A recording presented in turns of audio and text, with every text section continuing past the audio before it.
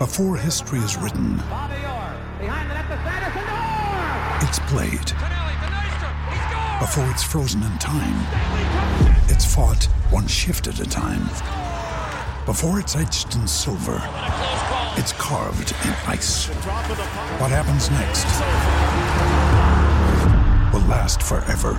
The Stanley Cup Final on ABC and ESPN Plus begins Saturday. We took it all. We brought them to our land. An endless night, ember hot and icy cold. The rage of the earth. We made this curse. Carved it in the blood on our backs. We did not see. We could not, but she did. And in the end... What will I become? Senua's Saga. Hellblade 2. Play it now with Game Pass.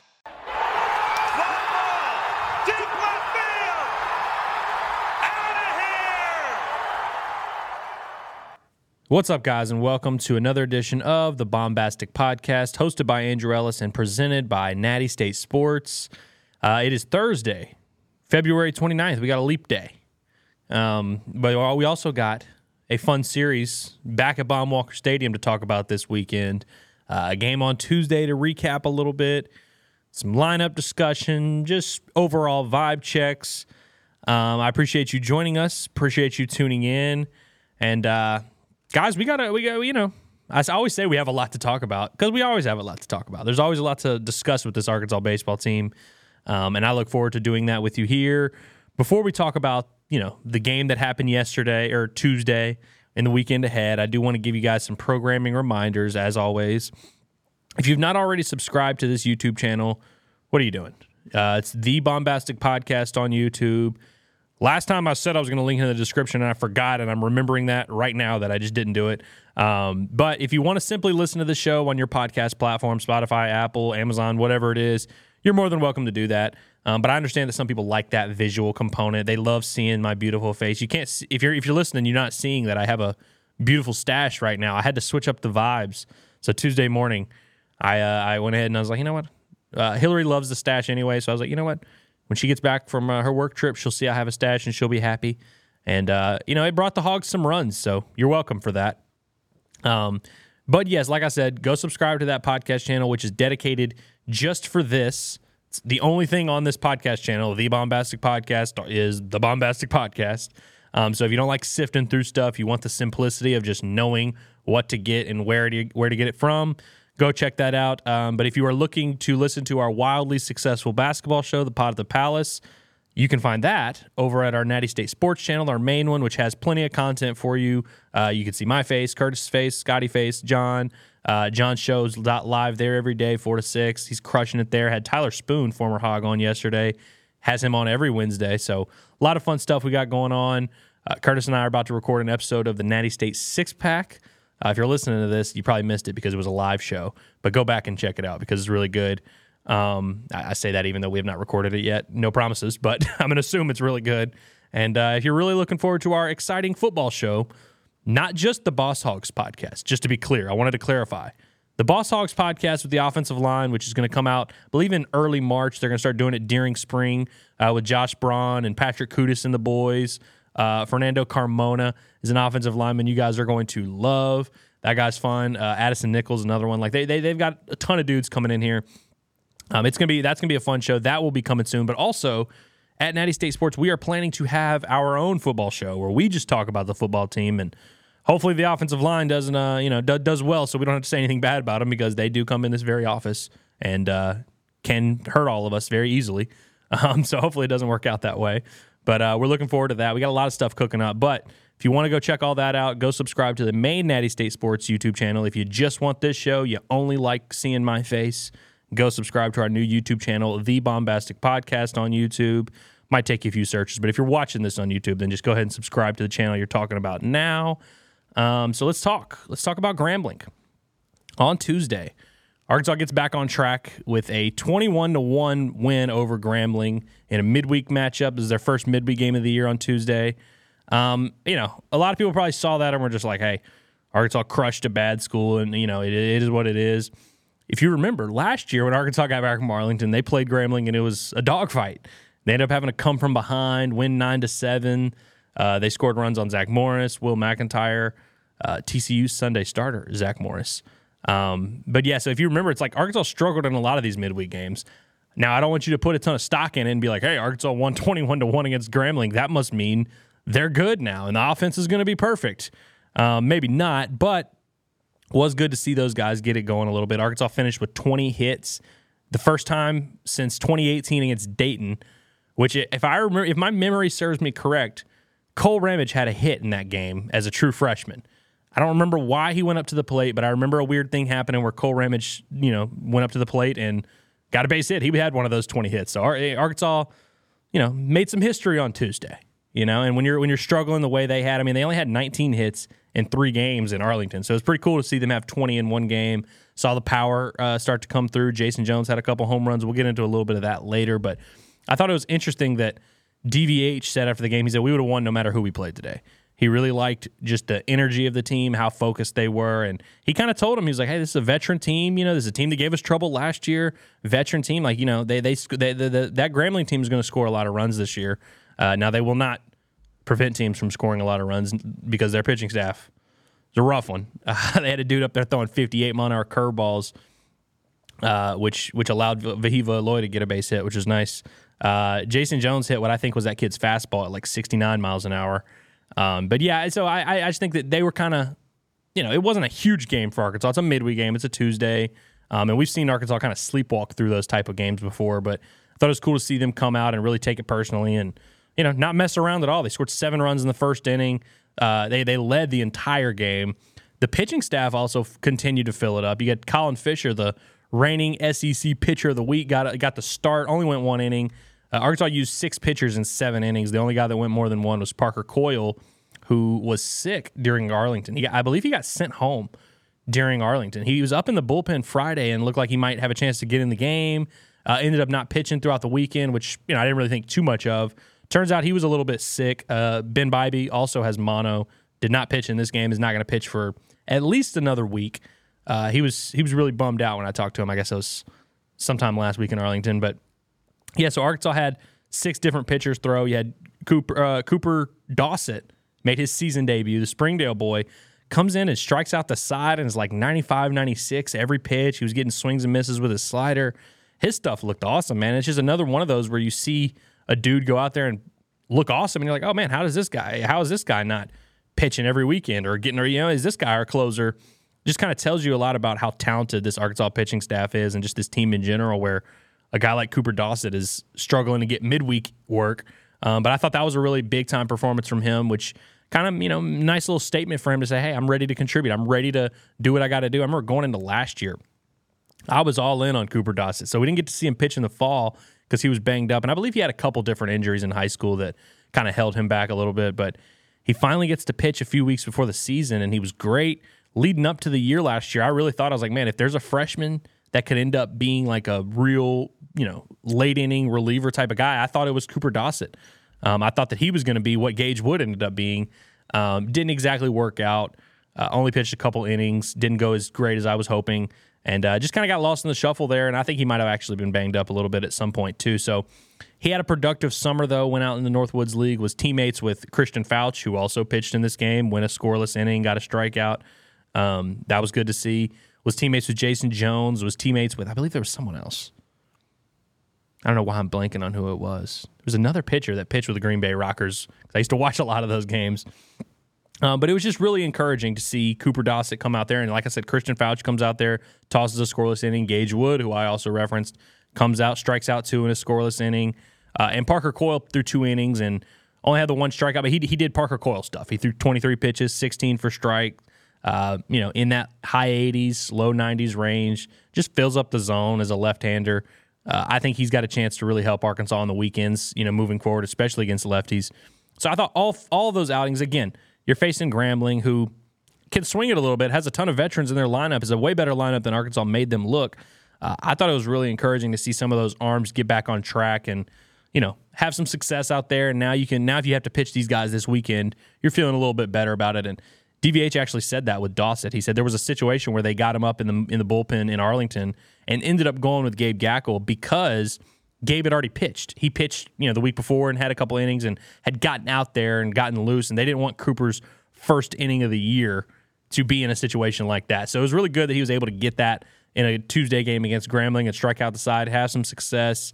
So that was really good to see. I was really encouraged by that, and Cooper Dossett is an arm like I've been keeping my eye on, hoping for something like this to happen. So it'll be interesting to see if he gets a nod this weekend or any of those guys, Fouch, Coyle, and we'll see Wood. Arkansas through 6 innings only gave up one hit, not a run, and then Tate McGuire, the freshman, comes in, makes his second appearance of the year, gives up a run on 3 hits, which is what it is. But so the 21-1 score, it's a little deceiving. Arkansas really, when they had their guys in there pitching, they really didn't give up anything. Literally as good as Arkansas could have played through 6 innings, honestly, and obviously it was only 7 because of a run rule. Another interesting thing I thought about from this, I mentioned Jason Jones had the 2 home runs.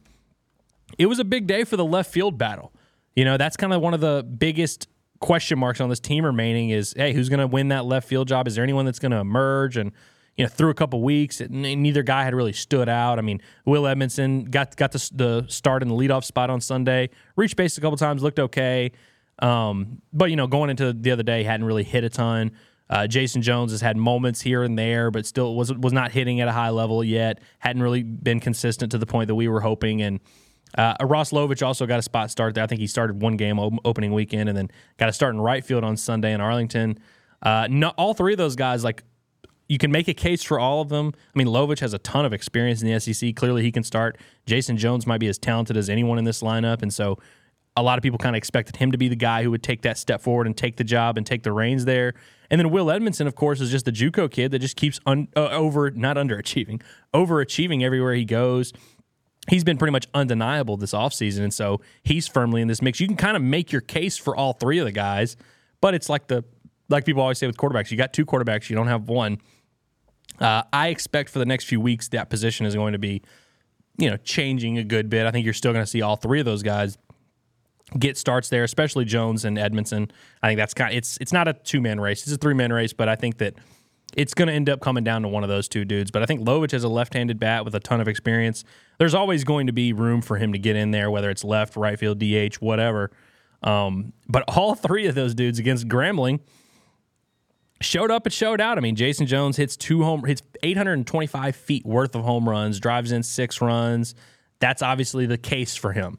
That's what we want to see from If Jason Jones is going to make his spot in this lineup, it's going to be because of that power potential. It's going to be because of the force he brings with that bat and the tools he has at the plate. Will Edmondson reached base 4 times, had a couple hits, barreled up some balls, and actually grounded into a double play that DVH referenced after the game where he even barreled that ball up. He was seeing it well, drew a couple walks, which Edmondson historically, is not the most patient guy at the plate, which is part of what makes him dangerous. I've seen him hit against just about every Arkansas pitcher this offseason, including Hagen Smith.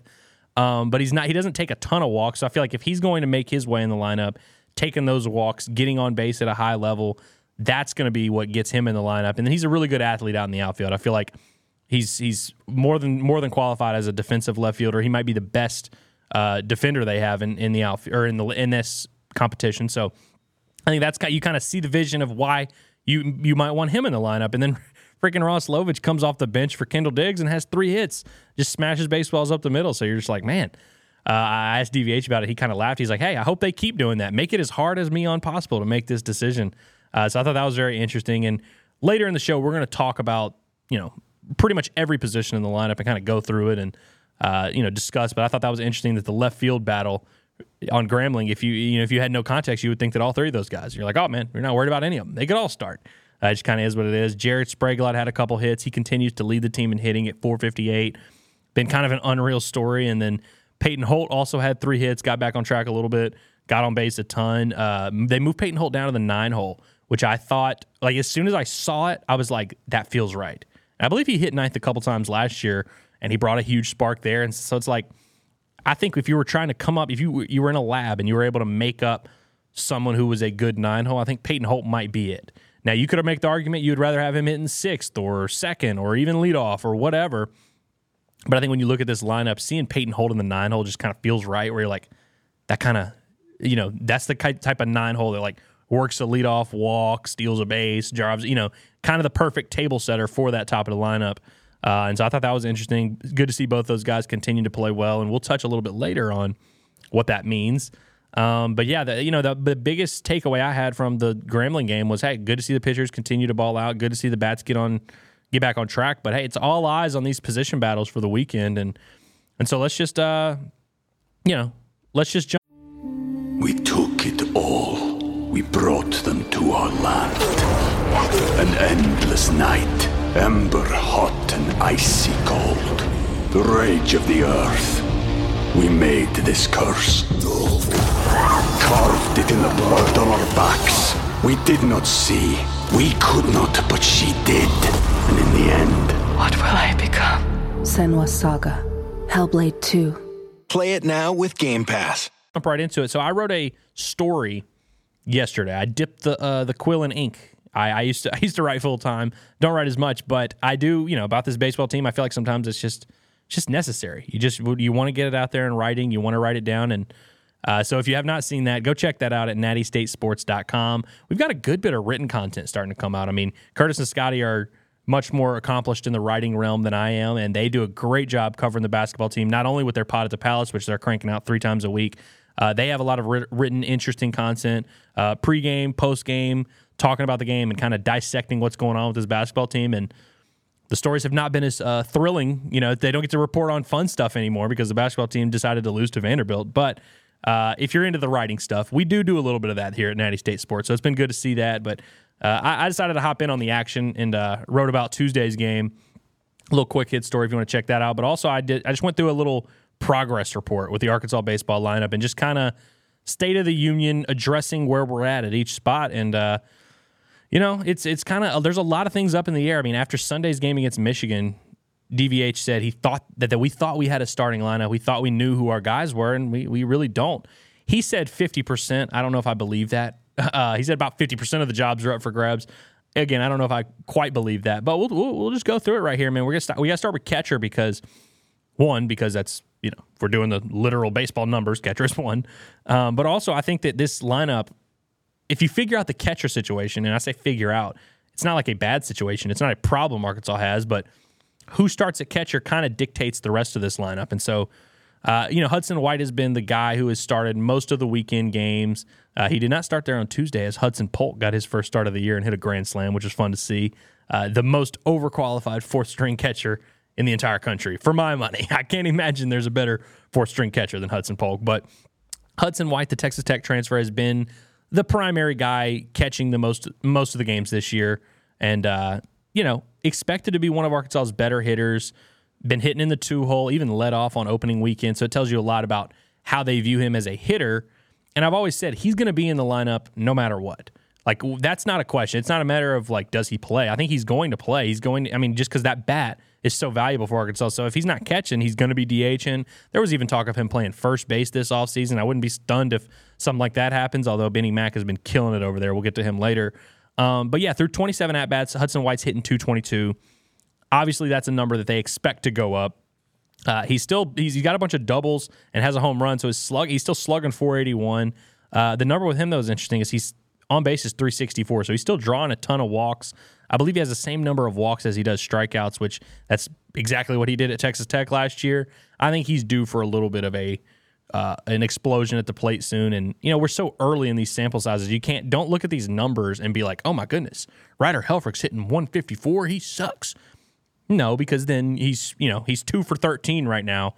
If he has 2 hits, all of a sudden he's 4 for 15 and he's up near 300 and you're like, oh, there you go. And so it's like, I wouldn't overreact to a ton of these numbers, but Hudson White at .222, that's a number that's definitely going to go up, whether he's catching, whether he's playing first, whether it's DHing.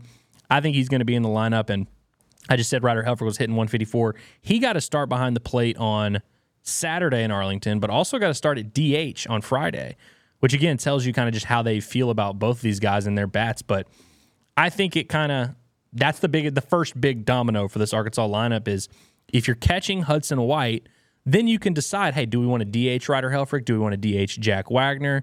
Do we want to DH Ross Lovich, Reese Robinette, who, let me touch on Reese Robinette later. You can kind of make your case, but I feel like Hudson White, if he's not catching, is for sure going to start at DH or first or wherever it is, mostly DH. I'll just go ahead and say it. And so I think you got to figure out this catcher spot because it's going to directly impact the DH spot, and whoever's not starting a catcher might just end up being the guy there. So I'm expecting, I would imagine Hudson White gets the nod to start this weekend, and they'll just they're going to give him the benefit of the doubt, and they are going to give him a chance to win that spot. And I think that was a big part of why he came to Arkansas. He didn't catch every day at Tech last year. Again, he hit every day because he rakes. He hit 296 with 11 home runs last year, super well-rounded at the plate. But he only caught about 30 games of their season, which is about half. He would catch about maybe one or two on the weekend, DH the others. And I think he really wanted that opportunity to prove that he could play catcher every day.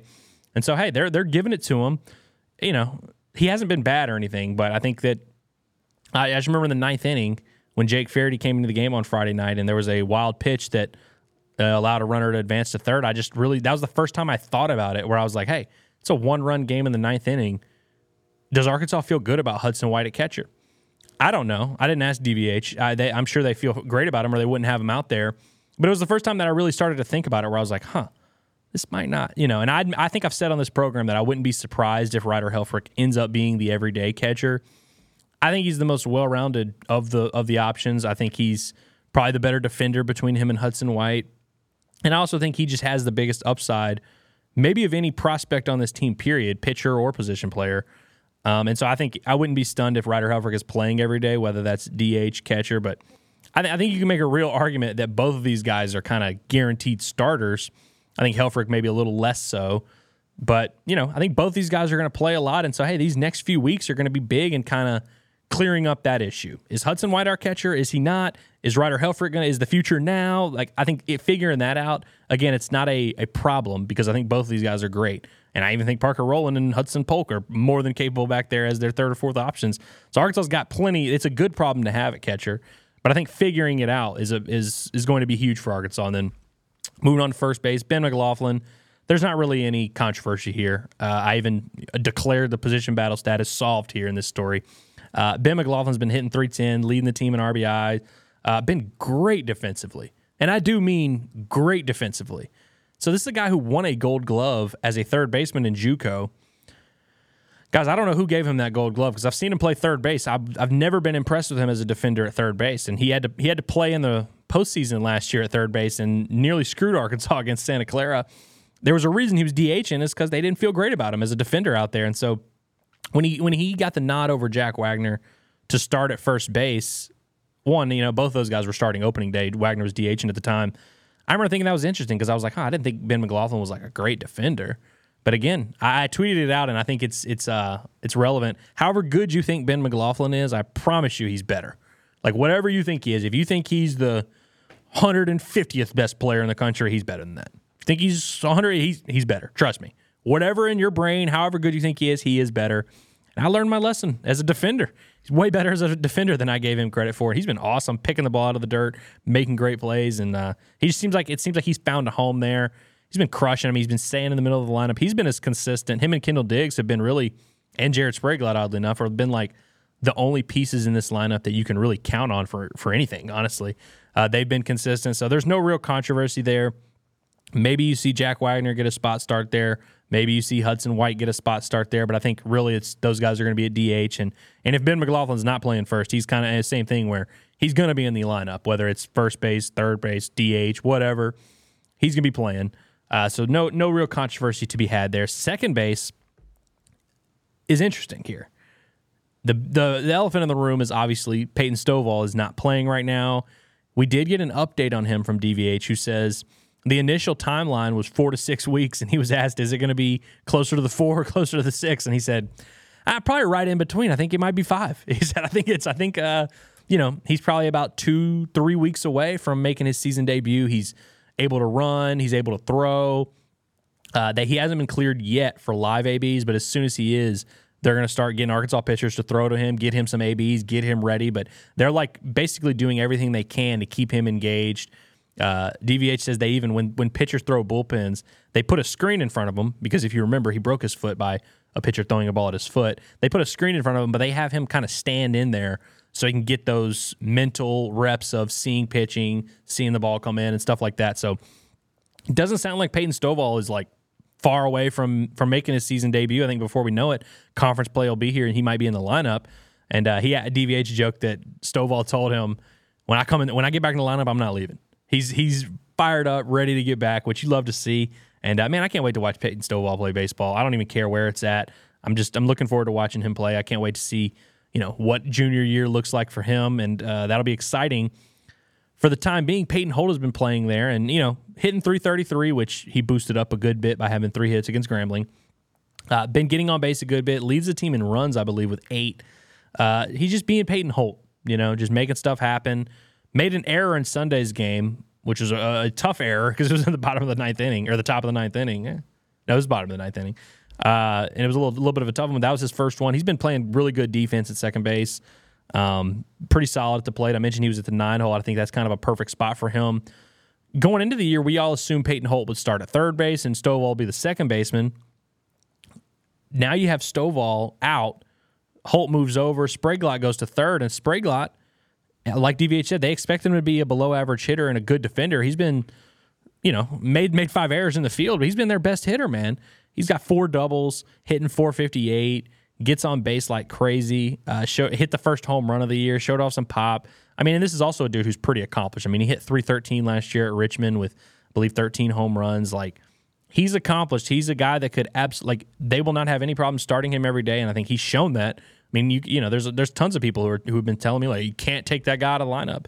Hey, it's hard to disagree, but I also think that's what's going to make this very interesting these next 2 weeks of what happens when Peyton Stovall comes back. Obviously, if he were playing this weekend, it would be a much more interesting conversation because I don't know how you would take Jared Spraglott out of the lineup with the way he's swinging it. And maybe you just move them all around and find a way to make it work. But I think these next 2, maybe 3 weeks are going to be very interesting in determining what Arkansas does there. If Spraglott keeps hitting the way and playing the way he has, it's going to be interesting. Peyton Holt, a guy that last year was undeniable. They couldn't take him out of the lineup last year. He's off to a pretty solid start this year. Does he kind of build on that? Does he keep it going? Who ends up emerging from there? It very well could end up being both of those guys. Who knows? But I think that's kind of one of the more intriguing stories to talk about on the team that none of us really want to talk about because it's kind of a weird situation where, like, I listen, Spraglott, Holt, Stovall, in a nutshell, all 3 of those guys, SEC starters, no doubt, just sharp him in the lineup. But given with this Arkansas team, like kind of the way the situation is going to work out, it's not a guarantee that all 3 of those guys can be in the lineup. So I've got my eye on that. Both guys are playing well right now, so I'm not saying this. Again, it's a good problem to have, similar to the catcher situation. And so we'll just see how it plays out. Shortstop, despite Vahiva Loy's extremely slow start at the plate, there's not a controversy at shortstop. He's going to be the dude. We don't have to worry about that. He's hitting 182 on the year so far. The power is not – he has not hit a home run yet, which is kind of stunning to me. I mean, this dude literally leading up to the season couldn't stop hitting home runs. He literally homered in every scrimmage. So we'll see. I feel like it's only a matter of time. If this weekend, if he continues to struggle, then maybe we can start having the conversation. And I mean, I mentioned I've compared him a little bit to Caleb Cali in the way of just he was the guy. Caleb Cali was the guy last offseason where every scrimmage just seemed like he was homering. Every player you talk to, they'd be like, "Hey man, he's the best hitter we've ever seen. Man, he's awesome." And then he just starts the year 0 for whatever and ends up kind of being in and out of the lineup. And it took him a while to finally get back in and stay in. It really was about halfway through conference play before he finally was back in the lineup for sure, no doubt. I think they realize in hindsight, like, oh, that probably wasn't what we wanted to do. Also, at shortstop, it's just a lot tougher to play the musical chairs. I mean, Spraglott's a guy who could play shortstop, so that maybe that's your controversy there. If Vahiva continues to struggle, Nolan Souza's had some decent moments. I don't think they're going to bench Vahiva Loy for his Hawaiian brethren. I just don't think that's going to happen. We'll see. I think it's a lot more likely that Vahiva Loy goes like 7 for 15 this weekend with 3 home runs than it is that he gets benched, like honestly. But hey, it's something that I'm not worried about. I don't think you should be either, but I'd be lying if I said that I would. If he stinks this weekend, I'm going to be a little concerned where I'm like, man, we're going to have to start asking questions and having conversations we don't want to have. Again, I don't think that's going to happen here. I mentioned left field, how it's pretty much just wide open, and I really don't think that situation is going to have a conclusion anytime soon. I think you'll probably, if I had to guess, I bet Jason Jones gets the first start on Friday, but I think you might see a different guy every day. I wouldn't, like the 3 guys I mentioned earlier, you might just let them all 3 start this weekend. Who knows? I think that's going to be maybe the biggest story to watch these next 2 weeks is who emerges at left field. What do we have there? Those 2 home runs Jason Jones hit on Tuesday, do they get him going? Because I feel like he's the guy with the most upside, and so he's kind of the trump card here. If Jason Jones lives up to his potential, that's a level that I just don't think Ross Lovich and Will Edmondson can match, if I'm being honest with you. But potential is a word that we like to throw around, and tools and all these things, but you got to produce, and so it's kind of up to them. We'll see how it works out. I think it's going to be fascinating, and we'll see kind of what the divvy up of playing time ends up being. Moving on to center field, there's no controversy there. Ty Wilmsmeyer is your center fielder. Will Edmondson could play there if he needed, and he started there on Tuesday. With the way Ty Wilmsmeyer defends, I just don't see how you justify not having him in the lineup. He's clearly the best defender in the outfield they have by a pretty wide margin. Edmondson's a really good athlete, but I don't think he has the same arm that Ty Wilmsmeyer has to kind of make those throws from deep in the gap or wherever. Ty's got a ton of experience, like over 120 games of SEC starting experience. He's hitting .269 this year, which is down a little bit because he had a crazy opening weekend. This is not an huge offensive threat. I'll just be honest with you, and if you're expecting Ty Wilmsmeyer to be a huge offensive threat, you will be disappointed, and you'll be like, man, this guy sucks. What the heck? He doesn't suck, but it's just one of those positions. You look around the infield, you've got a big-time hitter at short, big-time hitter at catcher, big-time hitter at second, third, first, wherever, right field, DH, potentially left field if one of these guys can emerge. Center field is a spot that Arkansas is okay to lose some offense. And I say that. The dude hit over 300 at Missouri last year, which is, believe it or not, Missouri is an SEC school. And so he did it against SEC pitching. He's clearly got the capability to hit against good pitching. I just mean from a big picture, like he's not going to put fear in any opposing pitchers' minds. I think he has like 10 or 11 career home runs in 4 years. Like not the most powerful bat in the lineup. So, but that's okay. I say all that to say that's fine. He's such a good athlete. He anytime he gets on base, he's a stolen base threat. In center field, he's a great defender. And he's opportunistic at the plate. We've seen him come through and draw some walks when he needs, slaps a single through the left side when he needs. Like I think he's going to do enough more often than not. If not, you just give Will Edmondson a go and see what it is. But I think there's no real controversy there for now, nor should there be. And in right field, there's certainly not a controversy because Kendall Diggs is the right fielder, hitting 400, has not hit a home run yet, but has been about as consistent and about as good as you can ask a hitter to be, especially without a home run. So feel really good about what he's bringing to the table. Again, no controversy. DH I talked about earlier. Just pick your guy, whoever you want it to be. If you're a Jack Wagner guy, that can be your DH. Hudson White, Ryder Helfrich, Lovich. I mentioned Big Country, which I guess this is now the time I got to let you know. DVH was asked about Big Country, Reese Robinette, and he said that they haven't really made a decision on what they want to do. But they don't want to play him just to play him. They don't want to throw him a little midweek start here and there. They don't want to just kind of maybe give him a spot start just to keep if they're going to if they're going to not play him every day, they want to redshirt him. Now they didn't rule out. I think Reese Robinette's a dude who I'm not saying he should play every day, but I think he could play every day.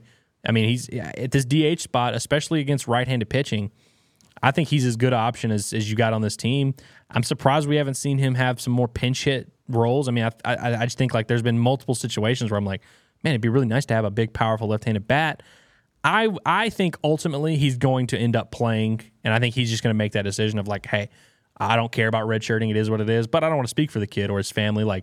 They've got to do whatever they want to do, and I think that I appreciate that DVH is being respectful of that. He doesn't want to just play him. I mean, Jake Farady's a guy we've talked about a good bit. Has pitched less than an inning in both of his first 2 seasons, doesn't redshirt in either, so he's draft eligible this year as a true junior. If he were a redshirt sophomore, it'd be a little bit more interesting for him at draft time. But I think that, I think Jake Farady's going to get drafted and be fine. I think Big Country's going to be fine regardless of what happens. I love that kid, and so I'm interested to see how that plays out. But for anyone asking, and I was asking for sure, what's going on with Big Country? Why is he not playing? That's why they think there's a chance that he might redshirt. Which if he does and he comes back next year, I'd love to see it. But I also, I think he's good. I think he deserves to play. I think he can help this team a lot this year. So I would love to see him just do that. And I think, we'll see how it works out. But don't be surprised if his name pops up at DH. But, again, it's just going to come down to who's not catching, who's not playing first, who's not whatever. And you have your options there, and it'll probably fluctuate a good bit. But that's kind of the state of the union there for the lineup and for where things stand. And, I'd love to give you a deep dive on the pitching staff, but frankly, there's no controversies going on there. We know exactly who's going to start Friday night. That's Hagen Smith. We know exactly who's starting on Saturday. That's Brady Tigert. And we know that Mason Molina's getting the ball on Sunday, and we know all three of those guys. You feel good about them. And so, I mentioned some of the sophomores that pitched on Tuesday against Grambling, Gage Wood, Christian Fouch, Parker Coyle, Cooper Dossett, like even Colin Fisher, who is, I guess he's going to be their midweek starter and he's going to pitch a lot, but we saw last week that he can help this team in the weekends too. And so I think that there's so many options in the bullpen. I mean, there's legit 12 or 13 guys you can make a case for deserving work. And so, I don't know how to forecast. I don't know what's going to happen. I don't know who they're going to go to if there's a save situation. There's a lot of questions, and I can't wait to see him get solved, man. But I don't have any definitive proclamations of what's going to happen here because it's going to be a little bit of a roller coaster. But I like the pieces in the bullpen. I think that's just another fun thing for us to monitor throughout this year is just kind of who emerges in that bullpen. We feel really good about the starters. We feel really good about the group overall. But I think we're getting to that time of year now where it's time to start kind of locking down some roles and making it clear of, hey, if we're up 6-4 in the 7th, we're going to go to this guy.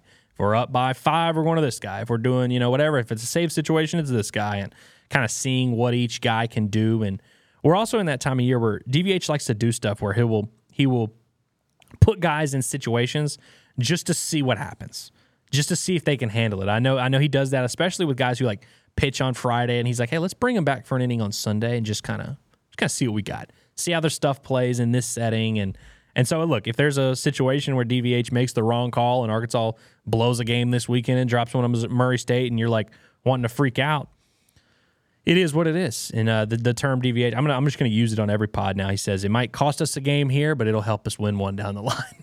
I love that so much. And so automatic cop-out also if Arkansas blows a game. But speaking of the likelihood of Arkansas dropping a game, got to be honest, guys, this smells like a series that Arkansas wins 2-1.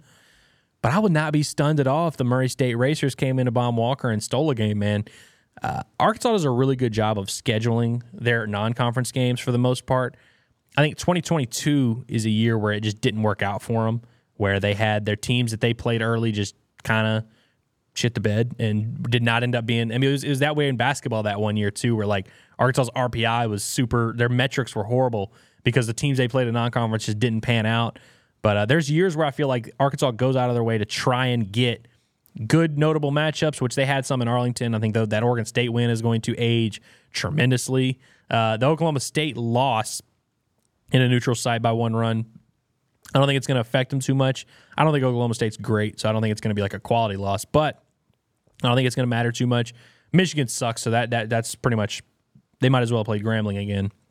Those dudes are horrible. And I'll be honest with you, Grambling is not as bad as that. If you watch that game on Tuesday and you think Arkansas, this is like a Pine Bluff situation, it's really not. Grambling's not a horrible baseball program. They swing the bat pretty well. They'll probably give LSU some business in some midweek games this year. I mean, they've hit on Arkansas before. They scored 7 runs last year, hit against Will McIntyre. Like, it's a legit thing, so we'll see how that ages. But James Madison, by the way, has not lost since leaving Fayetteville. Ever since that President's Day bout, James Madison has won out, so they're now 6-3. They're rolling. They just swept Fairfield, who, if you remember correctly, was that team a couple years ago that went like 48-2 or something stupid like that. I'm guessing they don't have as good of a team this year, but James Madison swept them boys. They wasn't worried about nothing, man. They swept them. So I thought that was interesting. Murray State also is like, I don't know how they stack up to James Madison. I would lean towards Murray State just looking at the pieces and seeing what I see here. They're 6-2 coming in here. They've had a lot of confidence. Guys, this is a veteran team. This is like the perfect test. This is not an SEC squad. This is not a high level like top 10 series, but this is like the perfect team for you to face in week 3 as you're starting to kind of get your groove a little bit. So Murray State, just to recap, they started their season against Purdue Fort Wayne, who actually just beat a ranked Indiana team on a Tuesday night. just kind of how college baseball works. But they sweep those guys opening weekend. They drop a Wednesday game to Trevor Ezell and the boys in SEMO. They lost that one on the road. But then they go to ULM, play in Monroe, and they take 2 of 3 from ULM. They beat North Alabama in a midweek game, and now here they are in Fayetteville. They're 6-2. They're feeling pretty good. This is kind of their chance to show that they're legit. The last few years, Murray State's been like, I don't know their exact record, but they'll be like 31-24. Like they've had a very almost identical record the last 3 years of like 5 or 6 games above 500 is basically where they figured it out. And they brought back a lot of pieces from last year's team that was, not a tournament team, but a winning team that was, top half of their conference. Now they're bringing back a ton of those guys, some of their main pieces. Murray State's going to have a good chance to compete in the Missouri Valley. And so I'm not saying they're going to win their conference, but I think this is a series that is going to be closer than Hog fans want it to be, and they're going to be probably frustrated at times. And then I think in 2 months, you're going to look back and be like, oh, that Murray State team, they're 22-7.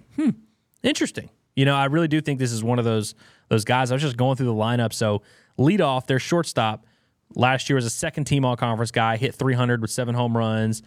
2-hole, you got their center fielder, first-team all-conference, hit 330 with 11 home runs last year. He's back. Their right fielder, their 3-hole's a JUCO kid who I'd never heard of. Couldn't find any information about this kid on the internet, but he's hitting 419 to start the year. They have 4 more returning starters. A guy that hit 276 last year, ton of power with a lot of these dudes. So like their 6-hole, Taylor Howell, their first baseman, only hit 253 last year, but he had 12 home runs. Same for their third baseman, Carson Garner, hit 245 last year, 10 home runs. Their 9-hole second baseman, Logan Bland, hit 277 last year with 9 home runs. So like it's a ton of experience you're bringing back, ton of continuity, and a good bit of pop. And they've kind of, I don't want to say they live and die by the home run, but they hit a lot of home runs, man. Like they're not afraid to leave the yard. If anyone remembers, in 2021, Arkansas played Murray State, and they swept them, but it was not a comfortable sweep. Like they had to really kind of grind to win some of those games and come from behind. I remember Robert Moore had a 2-home-run game, and Arkansas ended up winning like 7-5. So it's like that was the kind of series it was that Arkansas swept, but it was certainly not a walk in the park. I think this Murray State team is better than that Murray State team that Arkansas played in 2021. Arkansas's got this is a sneaky tough series that Arkansas has on their hands, and on Friday night they're going to face a young man by the name of Jacob Pennington, who's a two-way guy for them, who's probably going to DH in the other 2 games that he doesn't pitch. Had a 5 ERA last year, but was a weekend starter for them. He's got a ton of experience, like 150 innings worth of experience in his career, maybe more than that. But it seems like a dude that they really, really like, and that's kind of their guy. He's off to a great start this year. His strikeout rate is way up. None of the pitchers I've seen from Murray State, I haven't been able to watch a ton of video because ESPN Plus and their broadcasts are tough. They don't have a radar gun or anything. I got a chance to just watch an inning or 2 from their weekend starters. None of them seem to have like big time stuff like 95, 96 or anything like that. I'm sure they have some dudes in the bullpen with some arms, but Murray State's been pitching the ball really well this year. Their ERA is under 4. They had a random game. It's weird because opening weekend they held Fort Wayne to 5 runs in 3 games. Fort Wayne might suck, although they did beat Indiana last night. Then they have a midweek game where they give up 8 runs to SEMO, and then Pennington throws a shutout against ULM. And then they win the Sunday game 11-5, but in the middle they had a 12-10 loss. And then they get back on track against North Alabama with one run. But it seems like they just have 2 games where things kind of hit the fan and blew up on them. But outside of that, they've been kind of dominant pitching staff-wise. They've had a lot of different dudes throw for them. We'll see. I mean, I'm not going to sit here and lie to you, act like I have a definitive feel on what Murray State's bullpen is going to look like or who they're going to go to. But I think they've got a lot of experience in the starting rotation. This is a tough series, man. Like I got to be honest. Like I think it's going to be one of those things where people are mad, but I don't think they should be. I think this is going to be a fun competitive series that Arkansas should absolutely take care of business. If Arkansas sweeps these dudes, I'm not going to be surprised. But I remember last year when Wright State came in, I had a very similar feel, and then Arkansas just made quick work of those dudes. So maybe that happens here. But we've seen Arkansas kind of struggle in some of these early season matchups. This has all the makings of that. But I also wouldn't have told you that Grambling was going to give up 21 runs and look as bad as they did against Arkansas on Tuesday. So we'll see. Obviously, Arkansas will be the biggest test for Murray State so far this year. So, I won't be surprised if there's a little bit of a fall off there. But also, I got shorted Jacob Pennington. He's got 220 innings worth of experience under his belt. Last year, he only struck out 68 guys in 84 and 2/3 innings. But his only start this year, which was last week against ULM, 7 innings, struck out 9 guys. Looks like he's, their guy, two-way guy. They love him. I think it's going to be fun, man. It's going to be an interesting series for Arkansas. Let's just see what this team's got, man. This is part of the journey, part of the battle. And so we'll see if we get some clarity on some of these position battles. But I'm excited to go out there and see what we got going on. Before we get out of here, though, guys, I do want to remind you guys to go over to Alumni Hall. Place is awesome. Maybe this is the week we see the pinstripes. I've been speculating and just hoping that I see pinstripes. I feel like if you're not going to do them this weekend, then when are you going to do them? I don't know. Maybe they'll save them for a midweek thing. But if you want to get a check and look at those pinstripes, you can go to this website here, nattystatesports.com/alumni hall if you're not in the area. If you are in the Northwest Arkansas area, you can go over to Alumni Hall, 3417 North College Avenue, right by the Whole Foods. You might see Curtis there.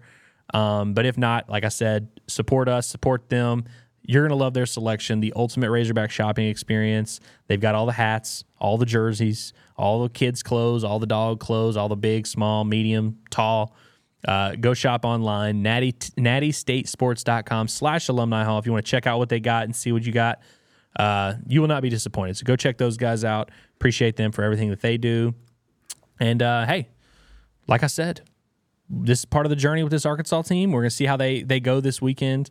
I'm looking forward to getting out of Baum. Looks like the weather is going to be it's miserably cold these last couple days, but it looks like the weather's trending in a positive direction. There's going to be some sunlight. I'm looking forward to especially that Saturday and Sunday game. So, hey, this is just another part of the story for this team.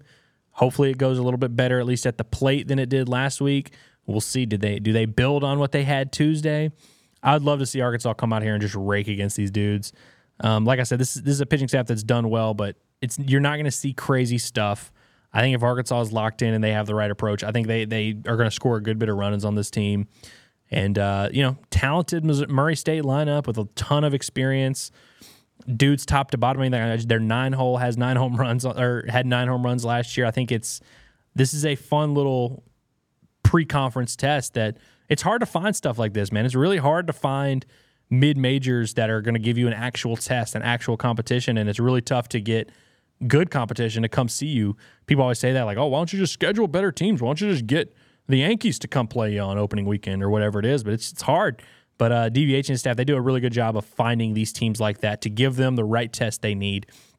And so I'm not saying that you're gonna see like the greatest series of all time between two juggernauts, but I think this is a perfect team for Arkansas to host at Baum-Walker Stadium this weekend, and it's going to be fun. So if you can't make it out to the ball game, we will have some written content on nattystatesports.com throughout the weekend, so check that out. Also going to be videos coming out here and there. We'll hear from DVH, we'll hear from players, and we will be back on Tuesday. Monday, Tuesday, who knows? We will be back at next week to recap all the action. Heard some murmurs that we might have some guests lined up.